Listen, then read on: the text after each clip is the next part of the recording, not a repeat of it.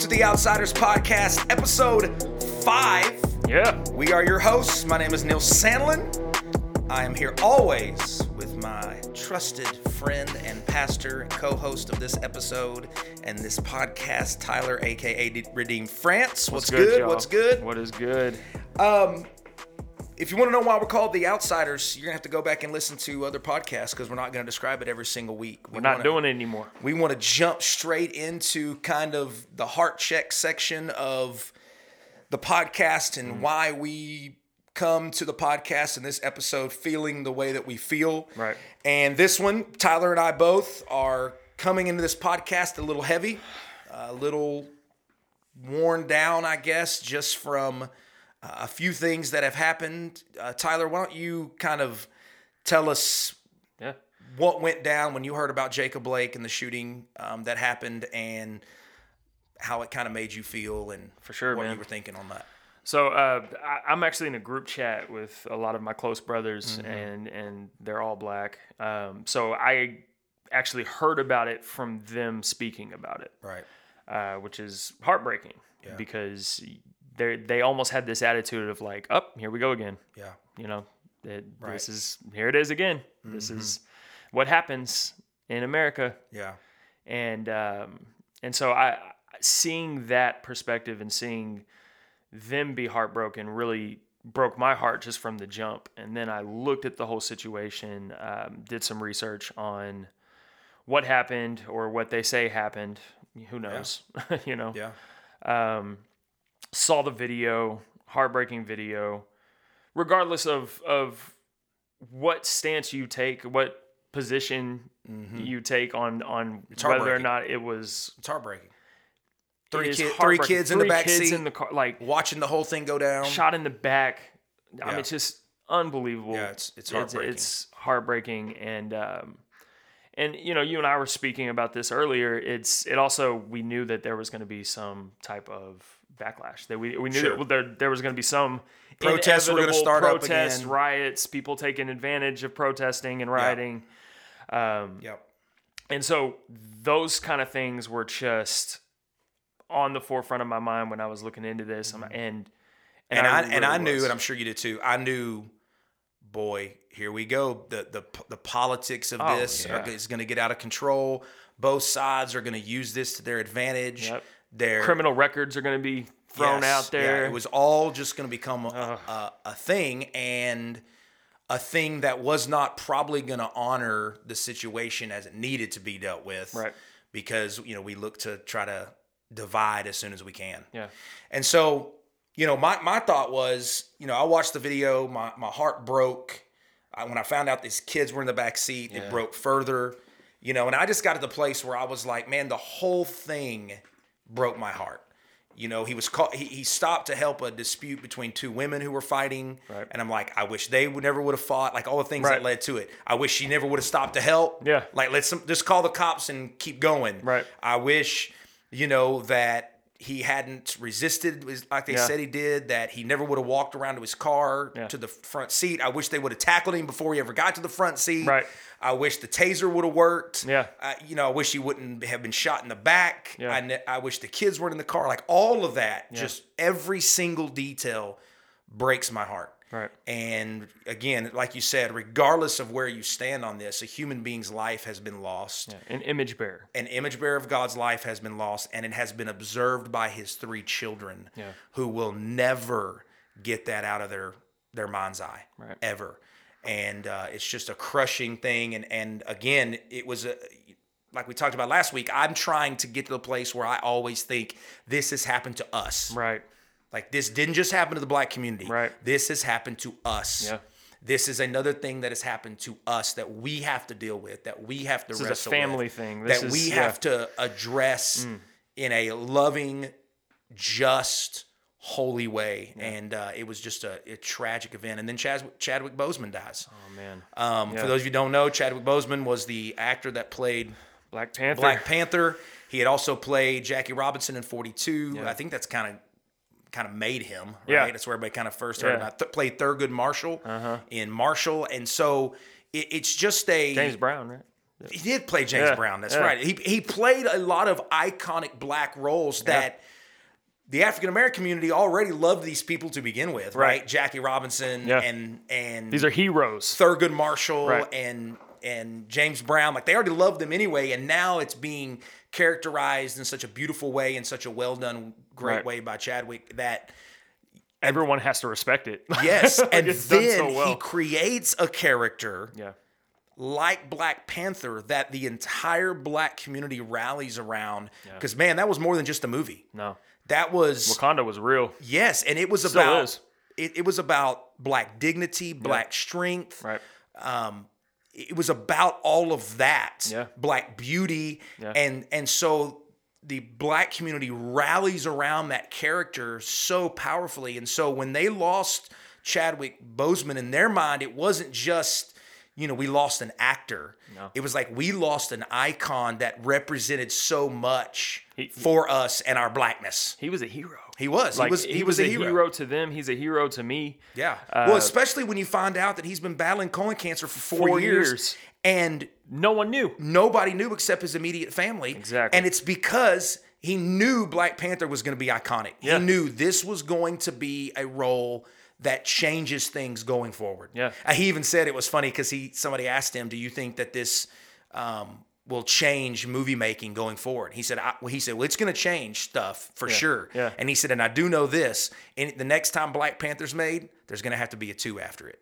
In other words, we've done something that has never been done before. Right. And for him to keep all this secret, it's beautiful because he wanted, that's crazy. He wanted the character to be what got all the attention, and he didn't want it to become about his illness and his battle with cancer. Man, that's the mark of a hero right there. Yeah. He was a superhero. He was selfless. That plays a superhero, and he was our brother in Christ. He was our brother in Christ. That's the one thing that I was just holding on to, and it was just like, well, praise God. His pastor said his pain's over. Became a Christian as a teenager, that he got baptized as a teenager and held on to his faith till the day he died. Yeah. So again, that was a tough moment. You you see pictures of like the little kids doing the Wakanda symbol, and they have Black Panther with their action figures laying down and the other ones surrounding it, and that just encapsulates so much of how he is viewed. Like, this is a legend, and not just the character but the man who played the character. And I think it's pretty cool that in those pictures, if you guys haven't seen them, it's a kid that has put all of these action figures from the Marvel universe. I posted it on mine. You can go check my Facebook and Twitter. And he just puts them in a circle around Black Panther, who's laying down, and they're paying respects, and they have their arms crossed too, right? Like Wakanda. It's just powerful. And Wakanda forever, man. But it's kind of a symbol to me of what we should be. Yeah. Like, there's white people, there's white heroes, there's whatever heroes, and then they're all just circled around this hero, recognizing the greatness of this hero. And then John Thompson has died. John Thompson was a legendary coach of Georgetown University. Yep. Many men's lives have been changed because of John Thompson bringing in. Allen Iverson said, I got in trouble with the law in high school. All my scholarships disappeared. But John Thompson took a phone call from my mom, and my mom begged him to give me a chance. He gave me a chance, and he saved my life. And he had a graduation rate that was of like 96% of his players graduated from high school, which is powerful. So he was raising up, black men, honorable black men, to make an impact on community and stuff. And so his loss will be felt really hard as well. So you got all three of these losses, all in different ways. 2 weeks, right? All within 2 weeks, and a powerful thing that is weighing on us as we move into the episode today, weighing on our hearts. And this episode is going to be an episode that is going to be a powerful one. I think it's going to be a very thought-provoking one. I hope that we will come to it with an open mind and an open heart, because today we are dealing with kneeling for the national anthem.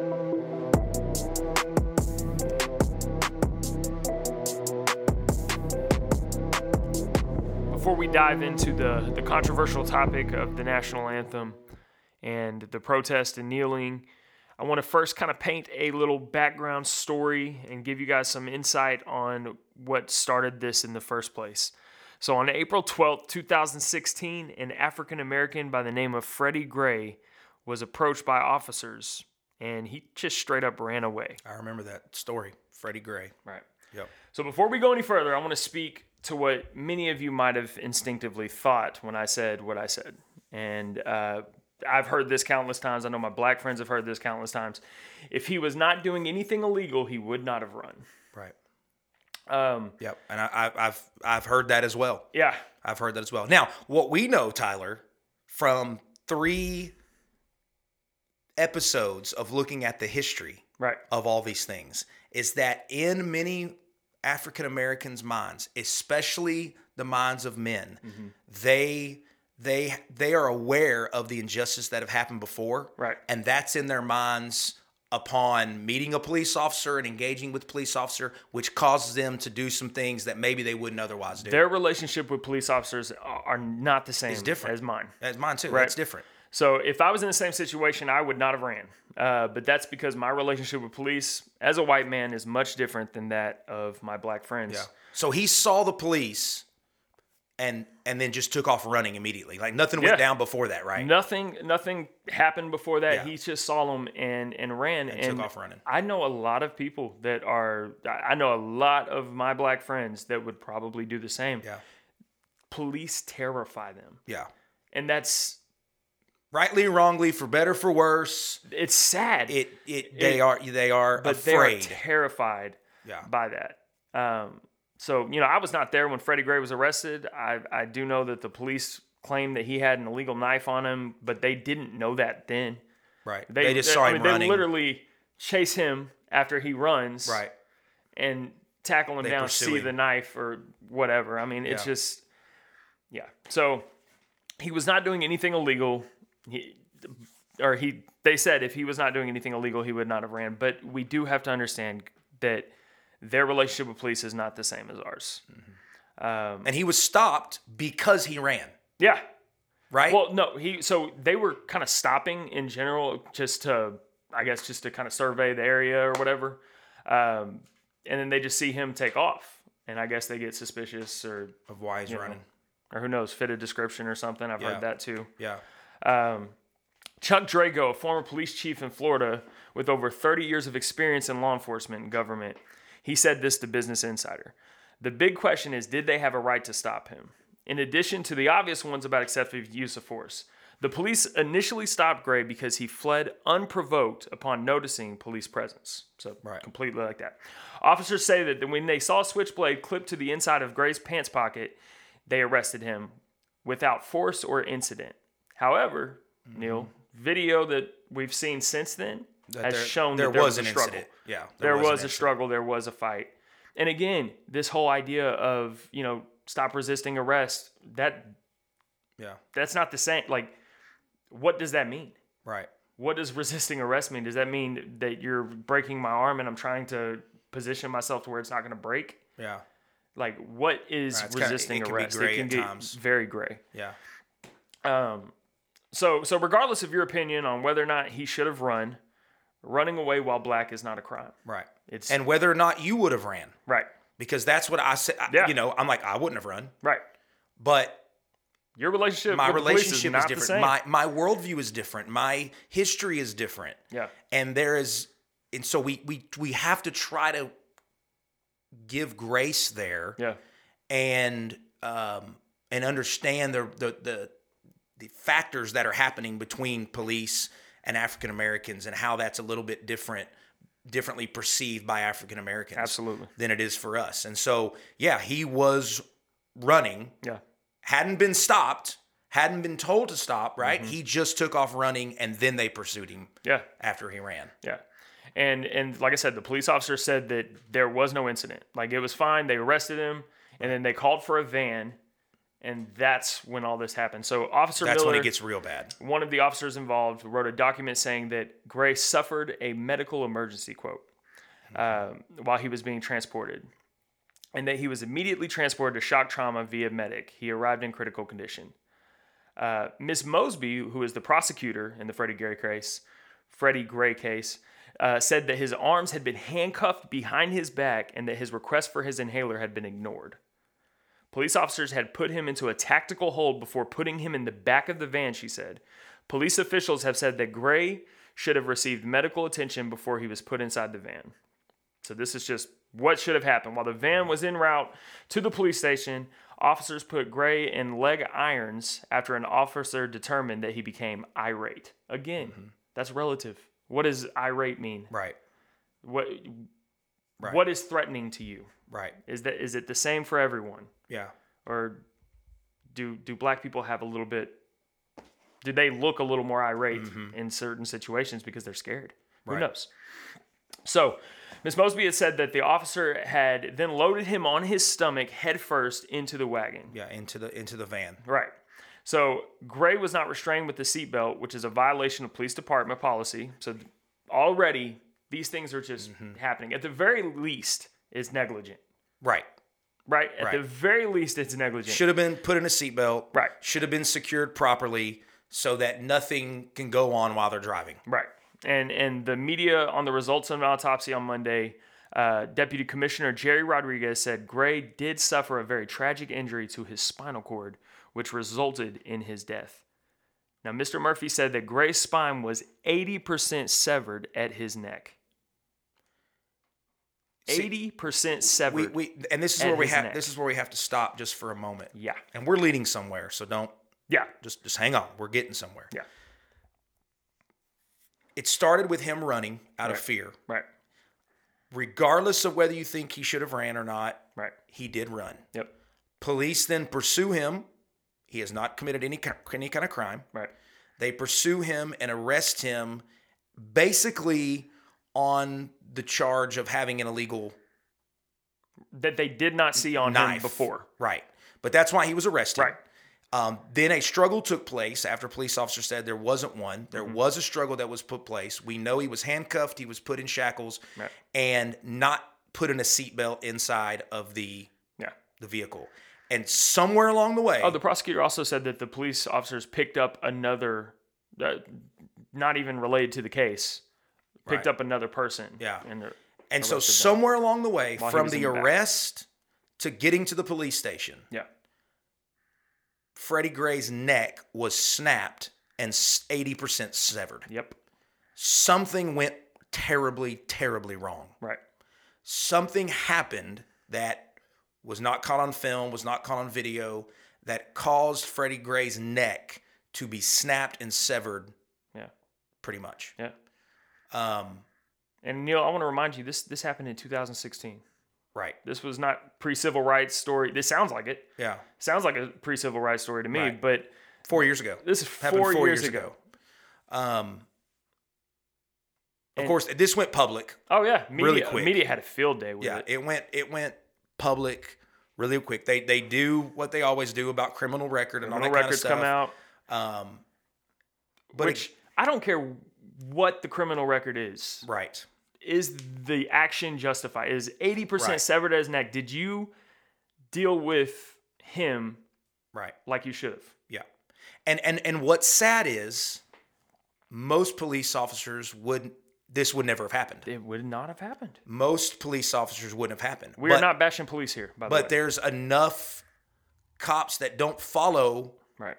I mean, we just read the police have stated that there were multiple violations that these people didn't follow. These cops didn't follow. Right. And all of this led to the death of Freddie Gray. Yeah. And you would have hoped that then the legal system could have stepped in and began fixing this tragedy at least justice can get done. In result, they were suspended with pay and eventually they were all acquitted. Yeah. Yeah. So no justice. Right. Freddie Gray has died. Right. And there's no justice. Another image bearer, another black man. And we don't even know what was never even dealt. Like, what happened? Right. Yeah. What happened? Yeah. They. And we never get the answer to that. Right. We never. So justice can't be done because we're not aware of what even is going on. Right. All we know is that proper procedures were not followed. Right. And a man's neck was severed. And we promised you guys that this would lead somewhere, and it absolutely does. So in 2016, the Packers and the 49ers had a preseason game. This is NFL, for those of you who don't know. And it was before this game that Colin Kaepernick did his first protest. Right. And his first protest was different from his other ones. Yeah, most people didn't even know that he was protesting because he just sat down on the bench behind the team. Right. During the national anthem. Right. And media kind of thought it was odd. They didn't know it was a protest, like you said, so they kind of thought it was odd. They were wondering, why he did that. Right. And so his response was, there are a lot of things that need to change. One specifically is police brutality. This is a quote. There are people being murdered unjustly and not being held accountable. Cops are getting paid leave for killing people. That's not right. Right. Okay? So he actually sits down, and the media did not like that response at all. But he continues. He sits down for the next 3 games. Yeah. He continued the same way of protesting, sitting on the bench during the national anthem for the next 3 preseason games. Right. And he received a letter. And a lot of you guys do not know this. A lot of people that I've talked to do not know this. I don't know anyone who has told me that they know the story we're about to share. Right. Nobody. But you and I both knew in 2016. We knew it. I read about it then, but it did not catch fire. Right. The way that it should have, Yeah. which I think would have given a little bit more context to what we now see going on. Yeah. So Kaepernick received a letter from a Seahawks former player, and he was also a war veteran. His name was Nate Voyer. He was a Green Beret. Right. And he asked Kaepernick to change his protest to kneeling to show respect. And Voyer actually told Kaepernick that soldiers take a knee before their fallen brothers' grave to show respect. Like, that's what they do to show respect. And I think it's so important to understand that Kaepernick got a letter and received a phone call by this war hero and Green Beret and said, hey, let's talk about what you're doing. Yeah. Let's talk about the most effective way to do what you're doing. Right. The most respectful way to do what you're doing. Mm-hmm. Kaepernick was willing to go and meet with him. Right. I think they talked for over 2 hours about this specific topic. And it wasn't Kaepernick's idea to kneel. Yeah. It was a white former NFL player, Green Beret. War hero. Who recommended that he kneel, which would be respectful to the people that he believed were experiencing the police brutality and had been killed and that kind of stuff. So kneeling was not Kaepernick's idea. Right. At all. But that became his new form of protest. Right. Which shows Kaepernick being willing to do that shows that he's not just some punk that is just trying to cause division. He's not just trying to turn tables over for no reason. Right. Yeah.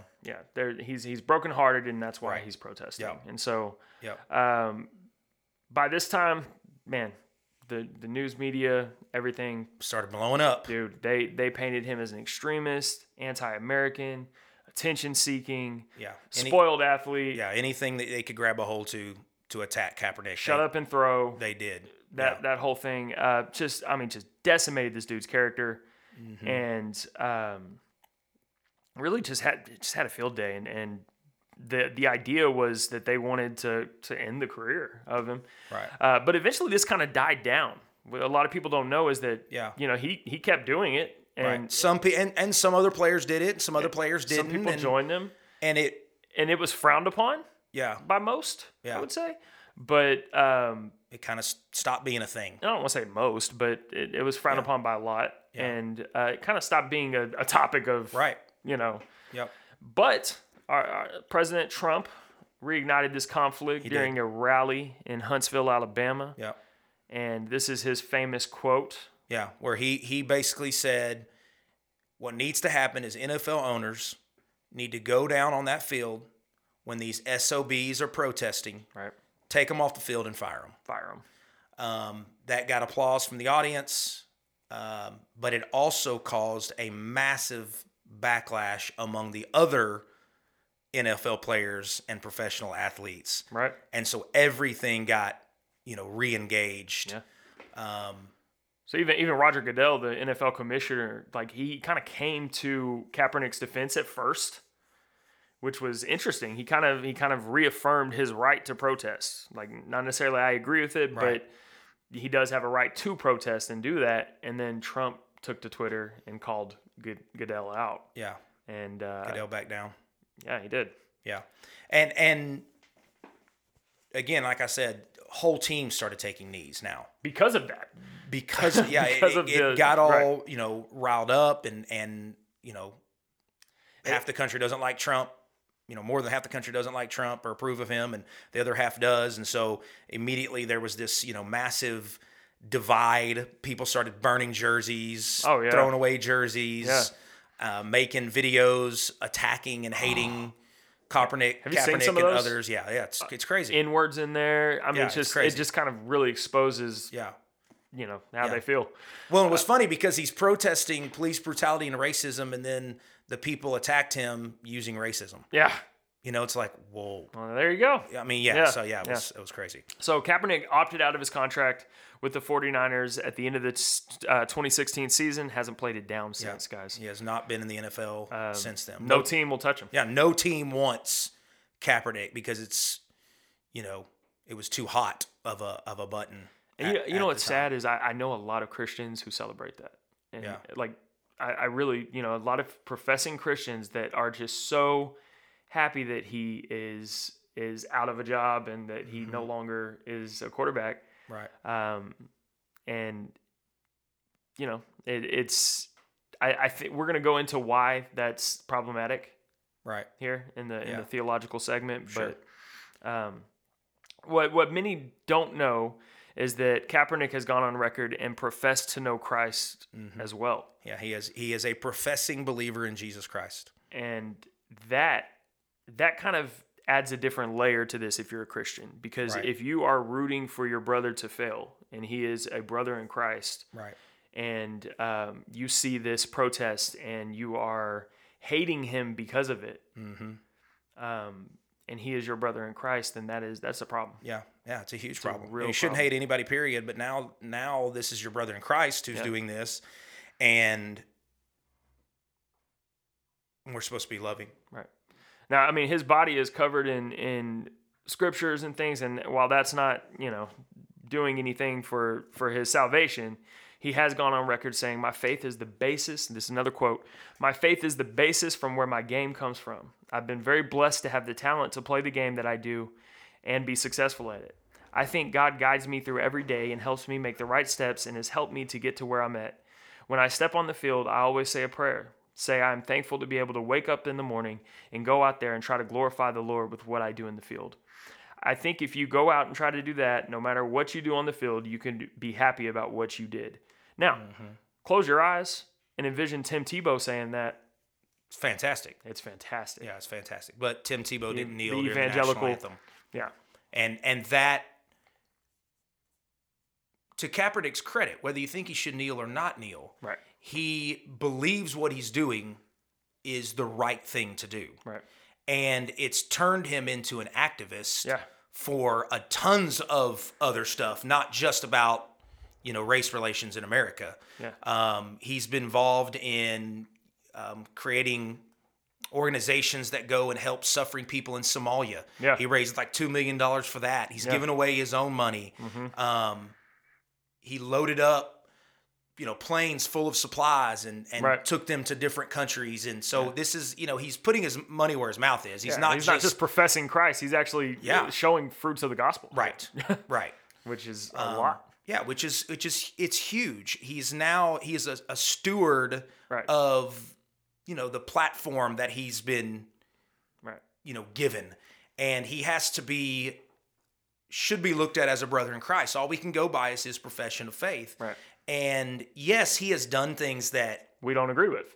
Said things we don't agree with, or done things I would say, like, the one thing that I would really that just stuck out to me was the whole socks depicting the police as pigs. Right? Like, you see that and you're just kind of like, I don't know if that's helpful. Right. But I see the pain behind it. Right. Like, I see the brokenness behind it. I see the the heartache behind it and the rationale behind it. Yeah. That's his experience. Yeah. And in my opinion, like you said, I think that's a foolish thing to do, and it doesn't help the cause at all. Right. But you do see that it comes from anger and hurt, and because of the injustices, that have gone on. Yeah. And he's not the only one to feel that way. I mean, last week, Doc Rivers, they beat the Mavericks. The Clippers beat the Mavericks. He's the head coach of the LA Clippers, and after one of the games, You said that so sad. Yeah, it is very sad. It is. Our Mavs no longer in the playoffs, but we have bright hope because of Luka Doncic. Get KP back. But he spoke after one of the games, and he basically spoke for a couple minutes, fighting back tears. And he just said, "We as black people try to love this country, and it doesn't love us back." Man. I've heard black people say that. I have too. I've heard that before. And what I want to say about this, here's the perspective I want us to have. I know white people who have pushed back on that statement. Right. America does love black people. How can you say that? We're all equal. How can you say that? And whether you agree with that statement or not is neither here nor there to what I'm about to say. In 2020, there is a black man who feels that way. Yeah. We have people in this country that feel like this country doesn't love them.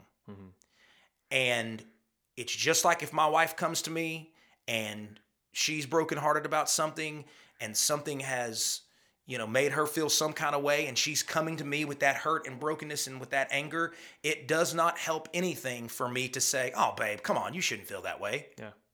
No, she feels that way. I need to validate how she feels in order to love her. Absolutely. I need to validate how African Americans feel in order for me to love them properly. Yeah. And when Doc Rivers says that, man, it just hit me hard, because I was like, in 2020, we have an African American man who is holding back tears, making that statement, expressing how he feels by that. Right. And he is in a position of power and influence, and he had the ability to say those things that I have heard other people say very, very similar things. Right. And it's heartbreaking to know that someone feels that way in 2020. Yeah.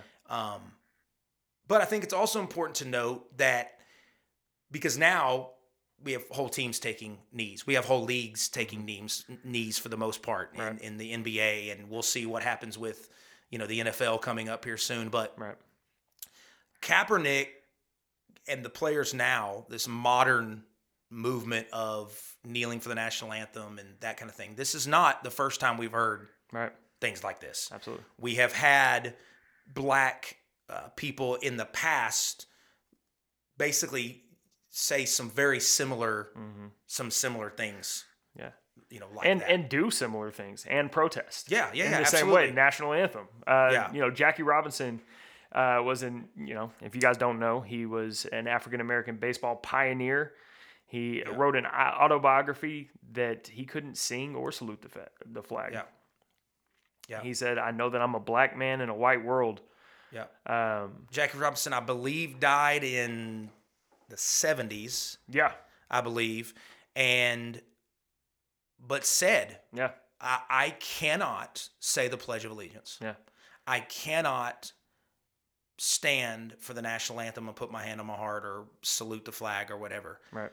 Because of his experience. Yeah. This was the first African-American man to play Major League Baseball. Not in the Negro Leagues, but in Major League Baseball. His experience of racism from teammates, from opposing fans, from fans on his own team, his experience led him to that conviction. Yeah. Yeah. And whether you agree with it or disagree with it, it's probably because your experience is vastly different than his. Right. That would lead you to come to a different, perspective. And let me quote this on his autobiography. So it says, he said, "There I was, the black grandson of a slave, the son of a black sharecropper, part of a historic occasion, a symbolic hero to my people. The air was sparkling, the sunlight was warm, The band struck up the national anthem. The flag billowed in the wind.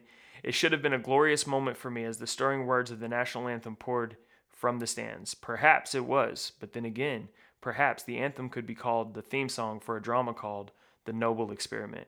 Today, as I look back on that opening game of my first World Series, I must tell you that it was Mr. Ricky's drama and that I was only a principal actor.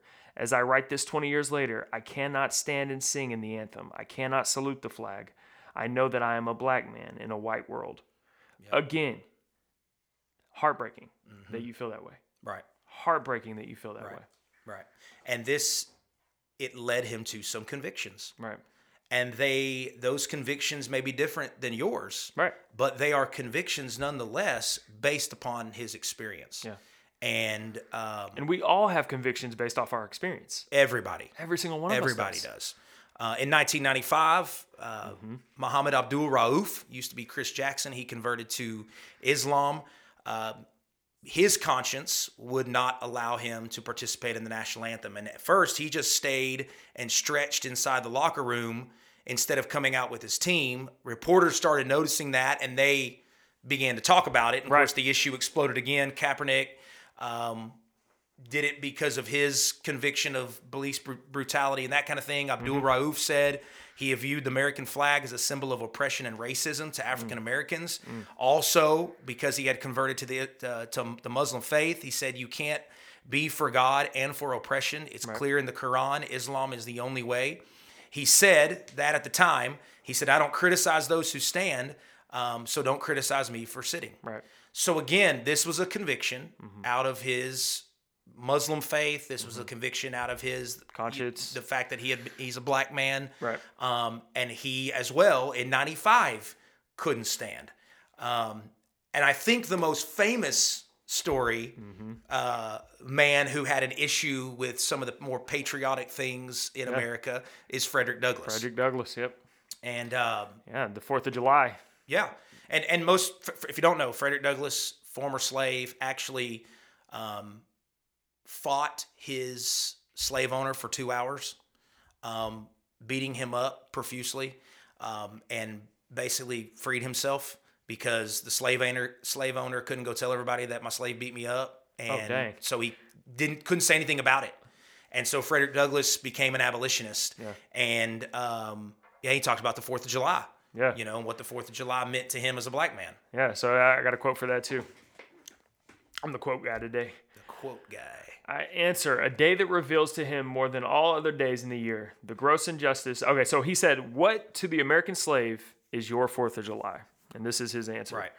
A day that reveals to him more than all other days in the year, the gross injustice and cruelty to which he is the constant victim. To him, your celebration is a sham. Your boasted liberty an unholy license, your national greatness swelling vanity. Your sounds of rejoicing are empty and heartless. Your denunciation of tyrants, brass-fronted imprudence, your shouts of liberty and equality. Hollow mockery, your prayers and hymns, your sermons and thanksgiving with all your religious parade and psalmody were bombast, fraud, deception, impiety, and hypocrisy, a thin veil to cover up the crimes which could disgrace a nation of savages. And he said this. Now that is a hardcore statement. As a former slave, right, watching America celebrate its Independence Day, knowing that men were still enslaved, knowing that women and children were still enslaved. And he said, for us, the July 4th means not what it means for you white people. Yeah. And I read that now as someone who loves America. I read that now and I put it in the context of today, and I'm actually like, oh, whoa, that's harsh. Right.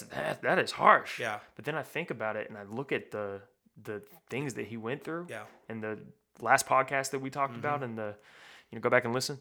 Yeah. And man, it's true in his case. And Frederick Douglass, unlike Muhammad Abdul Rauf, but very similar to Kaepernick, he was a professing believer. Right. And he was doing what he was doing because he believed it was the right thing to do. He did not celebrate independence. That was not his Independence Day as a black man in America. Yeah. And we let me say this for the record. I have always stood for the national anthem. Right. And I have said the Pledge of Allegiance my entire life. Right. So I am coming to all of this having never done a protest like this. Right. I've never protested this way. Right. I've never done what the people we've talked about here have done. I've never done what the NBA has done. So I'm not coming to this saying, we kneel this way. Right. We protest this way. I've never done that. Right. But I think it is important for one who has never done it and who may view the issue a little bit differently to try to come at this with grace. Amen. Yeah. You know what I mean? 100%. Try to come at this in a gracious way, especially, Tyler, considering what the Bible has to say about how we deal with matters like this.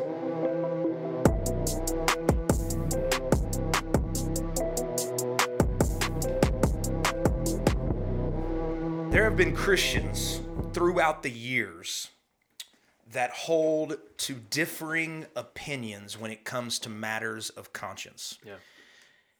What I mean by matters of conscience is there is nothing in the Bible that gives us a yes or no, like you have to do this, right, or you cannot do this. Yeah, or you are in sin. Or you are in sin if you do this, or you are in sin if you don't do this. Right. Those are matters of conscience. Right. And Christians throughout the last 2,000 years have held to differing views when it comes to matters of conscience. Right. Let me just give you a couple. So the Anabaptists. Anabaptists were a group that came out of the Protestant Reformation. They literally, Anabaptist means to baptize again, to rebaptize. And so because they believe that you're in believer's baptism, that after you get saved, you get baptized. They didn't believe in baptizing infants like the Presbyterians, for instance, did. Yeah. The Reformers were mainly kind of along that history. So they viewed it differently. They were actually persecuted and killed for their stance. Right. It's a tragic part of history, but they are a part of what we call the radical Reformation. But Anabaptists were pacifists. Right. They didn't believe that that you should go to war. They didn't believe that they should have weapons.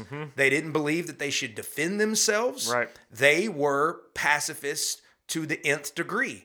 And it's interesting because today there are groups of Anabaptists that have stemmed from that tradition that to this day believe that you should not be a police officer. Be a police officer. You shouldn't be in the military because you would have to have a weapon, a deadly weapon, and that it is their conviction not to have, that you shouldn't have a deadly weapon. Right. At the same time that they have existed, there are Christians that have existed that said, no, you should be able to defend yourself. Right. You should be able to fight in the military, be a police officer, those kind of things. So here you have those issues by professing Christians that are matters of conscience, and Christians view them differently. Right. And hold to different stances. You've got the Quakers, for instance. Yeah. The Quakers, there are groups of Quakers that are not Christian, but the original groups of Quakers were Christian believers. Right. And they were pacifist as well. The original Quakers did not believe in pledging their allegiance to any country. Yeah. They did not believe that they were to take any kind of oath.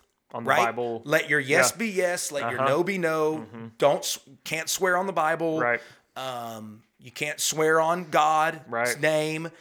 But then at the same time, there were other Christians who would put their hand on the Bible and swear on it. Right. Right? There are other Christians who, again, are not pacifists. There are other Christians who would say the pledge. But the Quakers, believing Christians, would not do that. Right. So again, you have matters of opinion. And so what the Bible calls matters of opinion, matters of conscience, disagreeable matters. That's all language the Bible uses for these kinds of things. What we're doing is we're talking about issues that the Bible doesn't give us specific commands on. Right. And when the Bible doesn't give us specific commands on these things, we have to come to our own convictions on what God would have us to do. Right. There was an issue in Scripture where it was about meat offered to idols. Some Christians were like, listen, You can eat the meat offered to idols. That's nothing. Right. Like, it doesn't matter that you're eating the meat offered to idols. The idols aren't real. Eat the meat. Yeah. You got other Christians who are saying, I can't eat the meat offered to idols. Right. And Paul, that's their conviction. That's their personal conviction. And so Paul was coming along, and Paul was going to help them understand you can have differing personal convictions on matters that the Bible doesn't explicitly say. Yeah. And you can both be honoring God to do so. Yeah. In fact, I know, and I know you know some people too, right, who can't say the Pledge of Allegiance or sing the national anthem because of abortion. Right. You can take a different issue now. It's not racism, it's because of abortion. Right. They say, I can't pledge allegiance to a country that has laws on the books that say it's okay to murder people. Mm-hmm. And so they can't say as a matter of conscience. Right. And again, when it comes to the national anthem, when it comes to these matters of patriotism, we all come and look at it a little bit differently.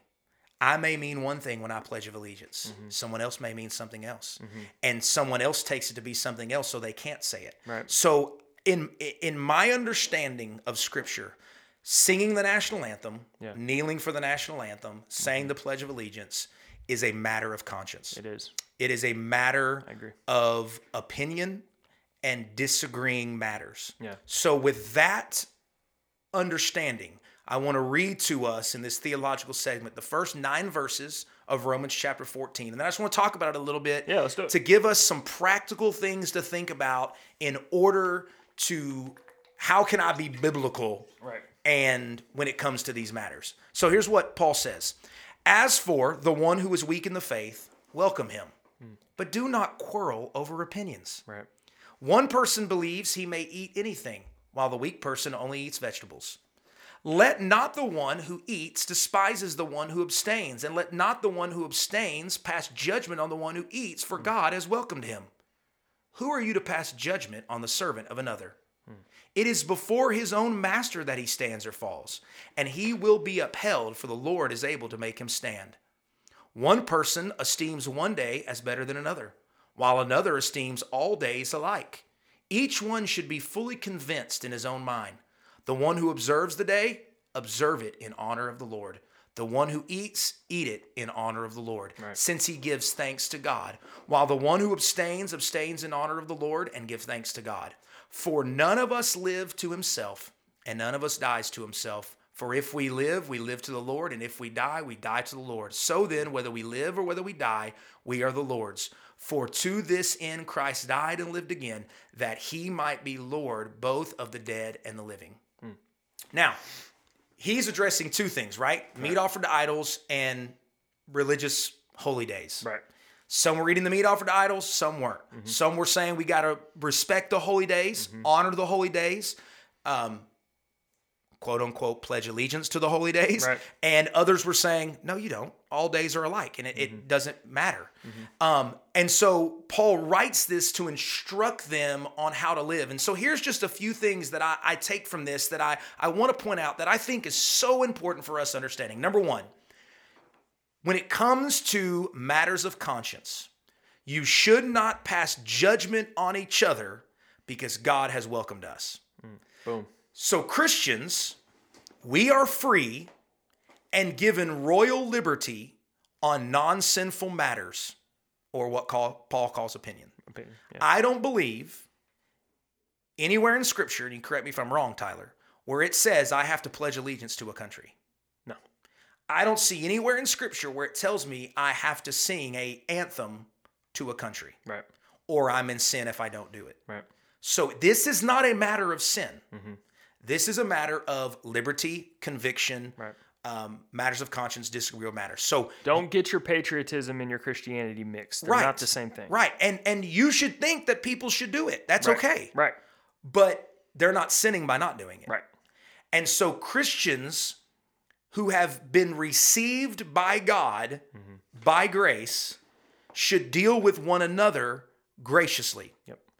I should not despise someone for their liberty, and I should not despise someone from them abstaining from the liberty that I may do. Right. And so Paul is letting us know you should not pass judgment on one another for non-sinful matters. Yeah. Which means you should not hate on somebody who disagrees with the way to be patriotic. Right. Especially your brother. Especially your brother in Christ, which is the direct context that Paul's talking about here. Second thing that I think is important. A person only gives an account to one person, and that's Jesus. Mm-hmm. I only give account to Jesus. I do not give account to you. Right. You are not the one that is to hold me to account. Now, if you can point me to Scripture, show me my sin and lead me to the Holy Spirit to be convicted, by all means do so. But when it comes to matters of conscience, I am not held accountable by you. Right. You are not the one that I give account to. And the context here, Paul says, hey, listen, we're all servants of Christ. Right. Who do you think you are as a servant to tell another servant how to honor their master? Yeah. You don't get to do that. Absolutely. As long as I am acceptable to Jesus, how can I not be acceptable to you? So if I kneel for the national anthem or I don't kneel for the national anthem, it's not a matter of sin, and I don't give an account to that to you. I give an account to that to God. Mm-hmm. If I eat meat offered to idols, if I don't recognize holy days, again, I don't give an account to you about that. I give an account to God about that. Right. Another thing, wherever you stand on these issues, you should not stand there lightly. You should be fully convinced in your own mind that abstaining or participating is the right thing to do. That's why Paul says in verse 5, let each one be fully convinced in his own mind. You better have prayed about it. You better have thought about it hard. You better you better have done the work. You ask for wisdom. Right. You should not approach these things lightly. Right. So just because they're matters of conscience or matters of conviction doesn't mean they don't matter. Or doesn't mean they don't matter. Right. That's great. They do matter. Mm-hmm. And they should be approached in that way. Yeah. So if I'm going to do something that's a matter of conscience, which I will because there's a bunch of them, I better know why I'm doing what I'm doing. And I better have prayed about it, and I better be using wisdom about it. Because God wants me to take it very, very seriously. Right. Another one, when you abstain or participate in matters of conscience, do so for the honor and the glory of God. When we, as Christians, do things that are a matter of conscience, we are to live to the Lord. Yeah.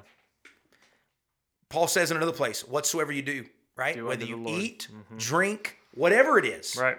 Do it as unto the Lord. So matters of conscience, while they are disagreeable matters, they always should be done and performed for the glory of God. And if I can say in my heart that what I'm doing for the glory of God, then I am free to do it. Right.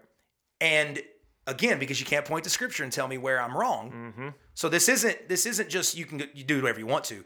But when it comes to matters where the Bible's not explicit, I can do what God has led me to do. Right. And that may be something that you don't like. Right.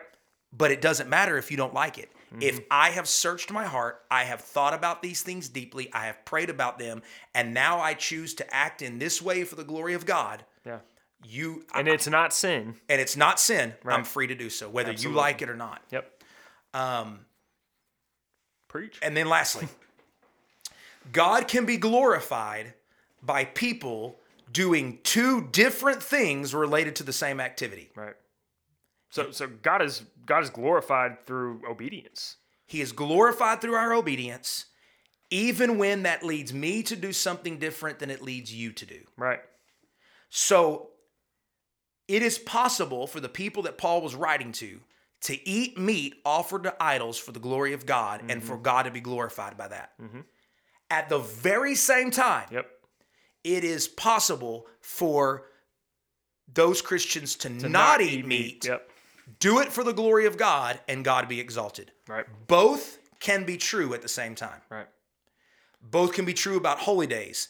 And I would go so far as to argue, in the context of this episode, a Christian kneeling for the national anthem, if they have prayed about it, if it is something they are convicted to do for the glory of God, that they can bring honor and glory to God through that conviction. Right. And so can you if you disagree with that and you choose to pledge allegiance and to sing the national anthem. Yeah. Both can be true. Absolutely. About the same topic, and both can honor and glorify God. Right? So let me just run through these real quick. Again, don't pass judgment on each other. Right. God's welcomed you. If God has welcomed me, then I am accepted by him. And if I am accepted, you shouldn't be passing judgment on me. Number 2, a person only gives account to Jesus. They don't give account to me. Yeah. I can have my opinion as to whether or not I think they should do it or not do it, but I'm not the judge and I'm not the one that can hold it over them. Right. 3, you should be fully convinced in your mind whether you abstain or participate. Pray up. You got to pray up. Yep. You got to ask for wisdom. You've got to be convicted. Right. It can't just be a whimsical thing you do. Right. You have to be convicted. When you abstain, make sure you abstain or participate in matters of conscience, in honor and glory honor to God. Yep. Let it be what you're doing for the glory of God. Because if I'm doing what I'm doing for the glory of God, and Tyler, you're doing what you're doing for the glory of God, and as a matter of disagreeable opinions, we do something different, we can both honor God in that difference. Right. Yeah. Right? And so, again, I'm not accountable to you. You're not accountable to me. No.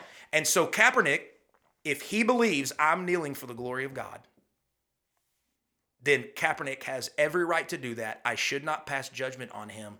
I should leave him to the Lord, right, for the Lord to deal with. I can think all kinds of thoughts about whether I think he should or shouldn't do it. Right. But I am to leave him to the Lord. Yeah. This is a matter of conscience. Absolutely. This is a matter of conviction. This is not a matter of sin. Yeah. And I have to leave him to the Lord and trust that God will be glorified from his desire. But one thing that's interesting to me is that, this whole theological segment about matters of conscience, this is a command. This is a command on how to treat matters of conscience. This is not. Yes. Paul is telling us, Christians, here's how you have to deal with this. Right. You have to deal with it this way. You don't get to decide how you deal with this. Or you will be in sin. Right. You condemn a brother in Christ for doing something that you disagree with on a matter of conscience. Sinful, yeah. Then I just talked right over you. Say it again so I don't talk over you. No, you go ahead. Okay, I'll say it. We just said the same thing. We just said it at the same time in different words. Yeah. If you don't obey Romans 14 on matters of conscience, now you are in sin. Right. So if you pass judgment on Colin Kaepernick for kneeling, which is not a matter of sin, if you pass judgment on him and attack him for that stance, not disagree with him, but attack him, now you have sinned. Yeah. Because the Bible tells us how to deal with this. Absolutely. And we have to deal with it the way God tells us to deal with it.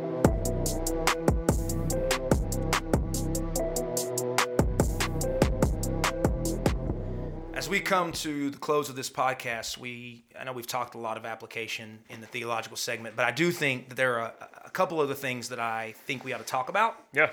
Just to make sure we're all on the same page about what God says. I just want to read you Galatians chapter 5. This is verses 22, 23, 24, 25, 26. But the fruit of the Spirit is love, joy, peace, patience, kindness, goodness, faithfulness, gentleness, and self-control. Against such things there is no law. And those who belong to Jesus Christ have crucified the flesh with its passions and desires. If we live by the Spirit, let us also keep in step with the Spirit, and let us not become conceited, provoking one another or envying one another. When it comes to matters of conscience, I think we need to ask ourselves this question. This person that disagrees with me on this matter of conscience, am by the way that I'm acting, am I loving them? Right. Am I being gracious toward them? Am I being patient with them? Am I being kind toward them? Am I being gentle toward them who do not see these matters of conscience the same way that I see them? Right. And I'm not going to bring this back up for the sake of bashing our president, but when the president calls those players SOBs, he is not keeping in step with the Spirit of God that he professes. Right. So, and we're all guilty of that. I don't want to say it's just him, but we're all guilty of that. But in the context of this topic, he has not followed bearing out the fruit of the Spirit. And how could he then witness to those? It would be tough. It would be tough. Right. After that, crossing that line. Yeah, it would be tough. And so think about this. Take Kaepernick, take the players that are kneeling now, take Frederick Douglass, take Muhammad Abdul-Rauf, take anybody, Jackie Robinson, anybody that disagrees with you on your patriotic stance, and then ask yourself this question. Am I bearing out the fruit of the Spirit toward this human being? Am I bearing out the fruit of the Spirit toward this human being that I disagree with? You don't have the right to not be gentle toward Colin Kaepernick. Yeah. As a Christian, you don't have the right. You don't. As a Christian, you don't have the right not to be gentle toward those you disagree with, right. Not to be patient with those that you disagree with, not to be loving toward those you disagree with. But here's what we do all the time. We see these people that we think are public figures and that we can just say and act and do whatever we want toward them because somehow they're not real. Right? But the Bible tells us how to do this. The Bible tells us how we are to conduct ourselves and how we are to act when it comes to these matters of conscience. And so I just thought it would be important for us to go back through the fruit of the Spirit and just read that and say, Amen. we're supposed to be keeping in step with the Spirit, Christians. Yeah. And when it comes to these matters of conscience, this is the way we have to act. We have to. I like that you said have to. We have to act. It's not an option. And when we do this, when we demonstrate this, the world is going to watch. Yeah. When Christians can love each other, grace each other, be patient with each other, be kind with each other in disagreeable matters, and still have unity, the world's not going to understand that. Yeah. Because the world causes disunity about everything. Right? We want divisions everywhere. Right. But the church rallies around the kingdom of God. The church, we're outsiders. We are outsiders. We rally around the kingdom of God. We rally around our unity in Christ. Right. And then we see matters that are disagreeable. We see matters of opinion. We see matters of conscience. And we say, I know that you're doing this differently than me. Right. But I'm going to love you. I'm going to be kind to you. I'm going to be gentle with you. I'm going to be patient with you. I'm going to honor you. I'm going to respect you. And I'm going to love you the way that Christ loves me because we are one in Christ. The world is going to see that and go, what do these people have that the rest of the world doesn't? Yeah. Unfortunately, we fall into the trap so often of doing it just like the world. Yeah. And we can't. And so I know this was a episode about kneeling for the national anthem, but it's way larger than that. Absolutely. It is about our unity in Christ. It is about the way that we conduct ourselves in front of a lost and dying world who desperately need to see the unity that we have in Jesus Christ. Amen. Well, thank you guys so much for joining us. Yes. We are so grateful for every single one of you listeners. That's right. And again, I've had a lot of emails, a lot of messages. It's been great. A lot of discussions being had. Yep. And things are really just such a blessing. So thank you guys for supporting us. Please continue to support. Please like, subscribe, review us. Share it. Puts us at the top. Share. Yes. And again, email us if you have any questions, man. Right. If you want to talk about this stuff, if something doesn't sit right with something we said, maybe, because we are getting a little more opinionated in a way. Sure. Based off of just talking about this stuff, you're going to start hearing more of our opinions and things. And if those don't line up with what the Bible says, then please let us know. And we are not above that. Absolutely. But again, if it is a matter of conscience, we ask you to deal with us in the same way that we... With grace. Yeah. With grace. That we've put out. So, again, please like, subscribe, review, email us. All the good things. We are the Outsiders Podcast. We love you guys. Thank you.